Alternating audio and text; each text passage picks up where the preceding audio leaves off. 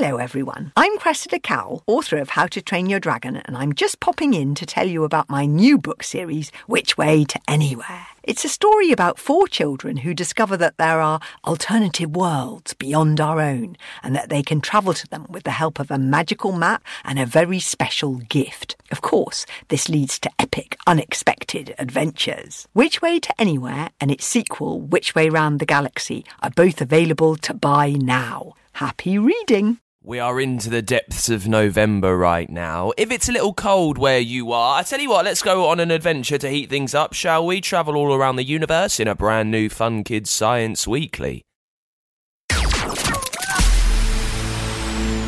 My name is Dan. Welcome along. Thank you so much for being there, for playing, following, sharing. This is the show that takes a look inside the solar system, all around it, to search out some of those science secrets that sometimes pass you by.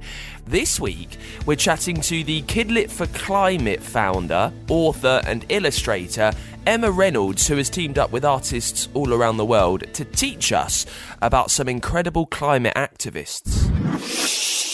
It was so important to me to highlight these amazing people who are doing incredible things all around the world. So most people have heard of Greta Thunberg, but a lot of people haven't heard of people like Autumn Peltier, who's an Indigenous activist in Canada, and Takata Ionise, who's an Indigenous activist in the US, and many others in this book. So I wanted to focus on these more marginalised people whom people might not have heard of and tell their stories and show how everyone, no matter how old or how young you are, can make change.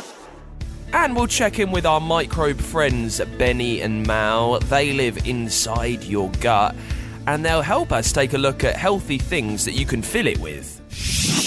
Some of the nastiest diseases, like polio and smallpox, have been virtually obliterated is that enough people have been vaccinated, so the germs have nowhere left to go. It's called population immunity, or sometimes herd immunity. And I've got your questions to answer as always. This week it's all about the oceans and what life would be like if there weren't any. And we'll learn about microwaves in a brand new Fun Kids Science Weekly.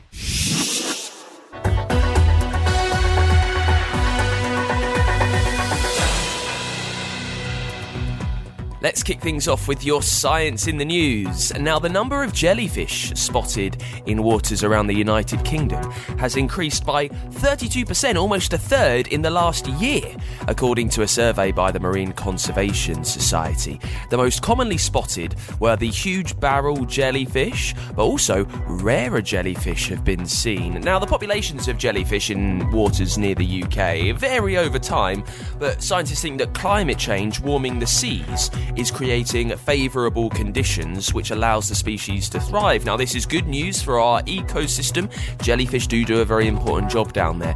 But it's bad news because it still reminds us the impacts that man-made climate change is having. Also, you might remember a few weeks ago we spoke about the asteroid Bennu floating across the universe. NASA, the American Space Agency, sent a robot up there to collect some materials and bring it back down to Earth. That happened about 17 days ago. They're currently being examined, these materials, in a special lab in Texas in the United States.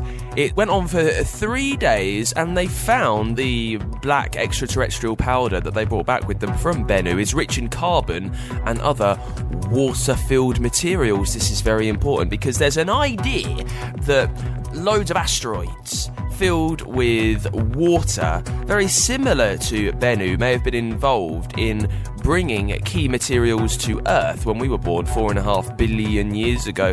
And the fact that other bits of water is floating around the universe, that might hint that there is more life out there that's not just us humans. And finally, this is interesting, the sheep described as the loneliest in Britain is said to be settling well in her new home. The ewe named Fiona caused quite a stir online. She was pictured living at the foot of some cliffs in the Scottish Highland on her own. She was there for more than 2 years. A picture of her went viral, so people went and rescued her, and now she's gone to a farm. She went there very secret, so no one really knew where she was. She arrived last weekend, and she's said to be in a very good condition. Let's catch up with Techno Mum then, one of our favourite gadget geniuses on the show. She knows all of the answers to any gadget questions that you can send her way. And this week, it's all about smoke alarms. We know they can save people's lives, but how do they actually work? How does a smoke alarm know that there might be a fire nearby? Let's find out with Techno Mum. Techno Mum Fast Files. That's a sound you never want to hear for real. That's right, a smoke alarm. Everyone knows they save lives, but how do they work? Smoke is made up of tiny particles. That's just another word for, well, bits. And that's the reason why smoke can leave a smell on clothes or make you cough if you breathe it in, because the particles get stuck on things. Some smoke alarms have tiny lights inside, and if the smoke particles get in the way of the lights, the alarm is activated. A different type of alarm uses chemicals, which give out an electrical charge. Smoke particles inside the detector change the amount and type of electrical charge, and this sets off the alarm. But whatever type you've got, they won't work if the batteries are flat. Why not ask a grown-up to test them today? Techno Mum with the Institution of Engineering and Technology, advancing and sharing knowledge. All right, let's get on with my favourite part of the show. Because I love answering your questions. I love finding out the stuff that you are here thinking, the stuff that you're wondering, that you're curious about. And remember, if there is anything that you want answered on this show, make sure you leave it as a voice note for me on the free Fun Kids app or at funkidslive.com. Just like this one. Hi, Dan. I want to know how a microwave works. All right then, how does a microwave work? Well, a microwave works by using radio waves. Now, let's think about how we heat food up in an oven, right? That throws out very hot air, which puts heat energy on the outside of the food that slowly moves inwards and heats up the rest of it. Microwaves almost work in reverse, really. The radio waves made by the microwaves are pushed around the little box that you push your food in, and it spins around on the little tray in the middle, doesn't it? And they transfer an energy to the water molecules inside the food. It makes these molecules move very, very fast. They're moving so fast that makes them hot. There is a chemical reaction, and that in turn heats up the rest of the food, so it goes from inside out. And the spinny plate in the middle, that helps all the different bits of water heat up at the same time. And the box, the metal box that it's in, helps keep that radiation, keep the waves inside. And that's how a microwave works. Thank you so much for the question. This one is from Lucy in Scotland, who sent it to me as a message over at funkidslife.com. Lucy wants to know, what would the world be like if all the oceans didn't exist? Well, it wouldn't be good, Lucy. Without the oceans, the world loses 97% of its water. Almost all of it. And that would mean there would be no rain, because there's no water to evaporate through the air to become clouds. So there would be no clouds to make the rain, therefore no rain. If there's no rain, it means plants can't grow, they can't make energy. Animals can't eat, so there are no more animals really. We would have nothing to drink. We would also have nothing to eat. Doesn't matter if you eat meat or if you're a vegetarian, there would be nothing left for you to eat or drink. So all life would die off very quickly if there were no oceans, Lucy. Thank you so much for the question. Listen, if you have anything that you want answered next week on the show, make sure you leave it as a voice note for me. Couple of ways that you can do that. Open up the free Fun Kids app, click record a message there. If you get to funkidslive.com and you find the Science Weekly page too, we've got a big button on there where you can record your message so I can listen, so I can do the digging for you and say hello next week. Hello everyone, I'm Cressida Cowell, author of How to Train Your Dragon, and I'm just popping in to tell you about my new book series, Which Way to Anywhere. It's a story about 4 children who discover that there are alternative worlds beyond our own and that they can travel to them with the help of a magical map and a very special gift. Of course, this leads to epic, unexpected adventures. Which Way to Anywhere and its sequel, Which Way Round the Galaxy, are both available to buy now. Happy reading! It's the Fun Kids Science Weekly. This week we're looking at something which could help you change the world. It's a brand new graphic novel. It's called Drawn to Change the World. It's by Emma Reynolds, who created Kid Lit for Climate, who you might have seen about online. Emma, thank you so much for joining us. Thank you so much for having me. It's a pleasure to be here. So let's talk about Drawn to Change the World then. This is a book. It's been illustrated by 16 fantastic youth activists from all around the world. What made you want to talk about the climate crisis and these messages through a graphic novel? So it's illustrated by me and 15 other artists from around the world about these amazing 16 activists. And it was so important to me to highlight these amazing people who are doing incredible things all around the world. So most people have heard of Greta Thunberg, but a lot of people haven't heard of people like Autumn Peltier, who's an Indigenous activist in Canada, and Takata Ionise, who's an Indigenous activist in the US, and many others in this book. So I wanted to focus on these more marginalised people whom people might not have heard of and tell their stories and show how everyone, no matter how old or how young you are, can make change. If we don't know about them, how are you and these 15 fantastic artists finding out enough to tell their stories in this book? That's a really good question. So I got involved with looking at what the youth activists were doing since 2019, and I've basically been following their journeys on social media since then. So I did a lot of research. I looked at all their past tweets, which I've been kind of taking screen caps of and checking their journeys throughout all this time. I interviewed a lot of them as well, who were kind enough to give me their time. And yeah, that's basically how I came up with this list of activists from around the world. So I wanted to make sure it was a broad range of people. And yeah, it's just because I've been following this so closely that I found all these people. So a lot of them are well known within the circles. It's just they don't get the same media attention that people like Greta Thunberg get. Now, there are quite a lot of them that you've spoken about and written about and drawn about, as we've mentioned. And it's hard to single any out, but what are some really inspirational stories that you've discovered while researching this book? So yeah, like you say, they're all amazing people. They're all doing incredible things. I think someone I'd really like to highlight is Daphne Frias. So she is a Latina activist who lives in Harlem in New York City. And she has cerebral palsy, which means she uses a wheelchair and she struggles with health issues, and she is a disabled advocate. And what she does so brilliantly in her activism is point out what environmental racism is. Now, it might sound like a really big term and you might not have heard of it, but basically it means that people who are Black, who are people of colour, who are Latino, all of these people bear the brunt of environmental hazards because these polluting factories are deliberately built in those places instead of through majority white communities. And that happens all over the world, and it especially affects Indigenous people who are constantly dealing with these leaking oil pipelines. So Autumn Peltier and Takata Ionise, who I mentioned in the book as well, they are dealing with this constantly. They're still fighting to get these pipelines, most of which were built illegally, breaking treaties. They of constantly fighting for these rights. And yeah, that was something I think is really important to highlight because a lot of people haven't heard of environmental racism and how much it affects these communities. So much can be very overwhelming to us because there is a lot to focus on where we look at the climate crisis and what we need to do and who we need to help and how much we need to think about. With this book and with Kidlit for Climate, how do you go about keeping us going, keeping up the inspiration of trying to change things when it seems such a daunting task to us at times? That's a really good question. So I think it's absolutely valid and important to feel those feelings, and it is overwhelming.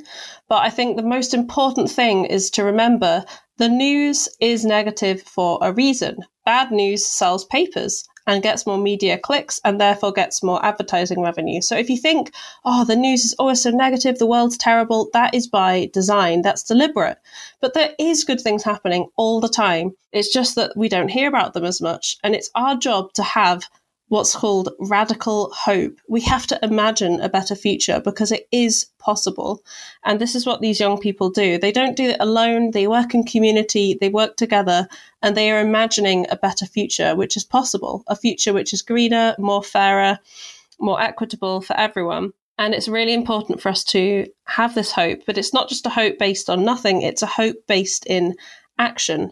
And it's not an option really to fall into doomism, because if we fall into doomism, we're just letting these oppressive systems, which caused the crisis in the first place, from billionaires and huge oil companies to continue as business as usual. They want us to give up, but we can't let them win, and we have to have radical hope and take action in our communities. That is how I stay focused on the journey ahead and how I have hope that we will change things. And you're really helping us do that as well with this book, so Drawn to Change the World, as I say, and you founded Kidlit for Climate. Just take us through what that is, if someone hasn't heard of it, and what you're aiming to do with that online. So the hashtag Kidlit for Climate came about in 2019 when I saw the youth climate strikes come over to Europe in a big way.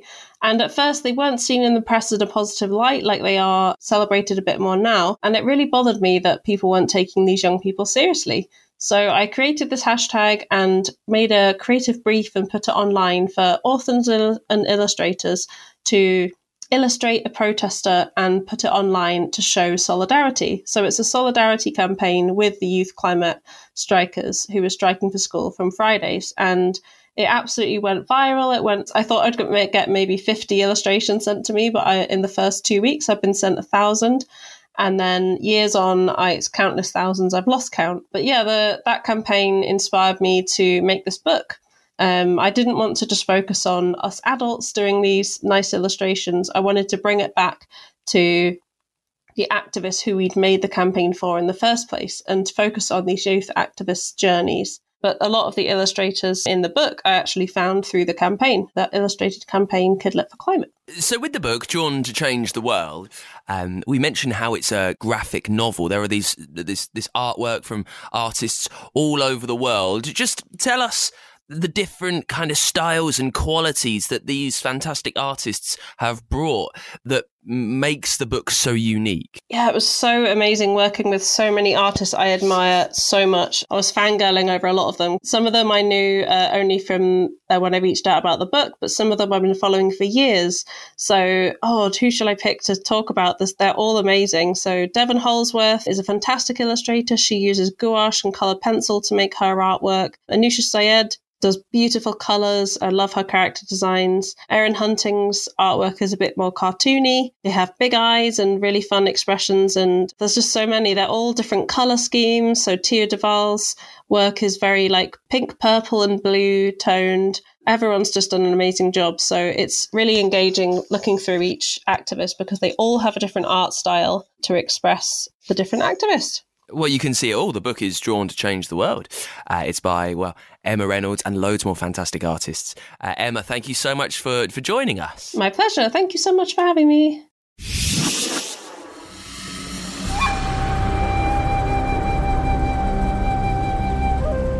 Now, for this week's Dan, where we look at some of the most mean, weird, strange and unique creatures across the universe, we are headed to the island of Hawaii. It's an idyllic state of America lying in the Pacific Ocean. It's home to some very creepy crawlies. Now, caterpillars all around the world are vegetarians. They pootle over leaves and munch on them. Really, that's all they eat, apart from in Hawaii. There are 20 native species of caterpillars there that were born there, that call it their home. 18 of them are carnivores.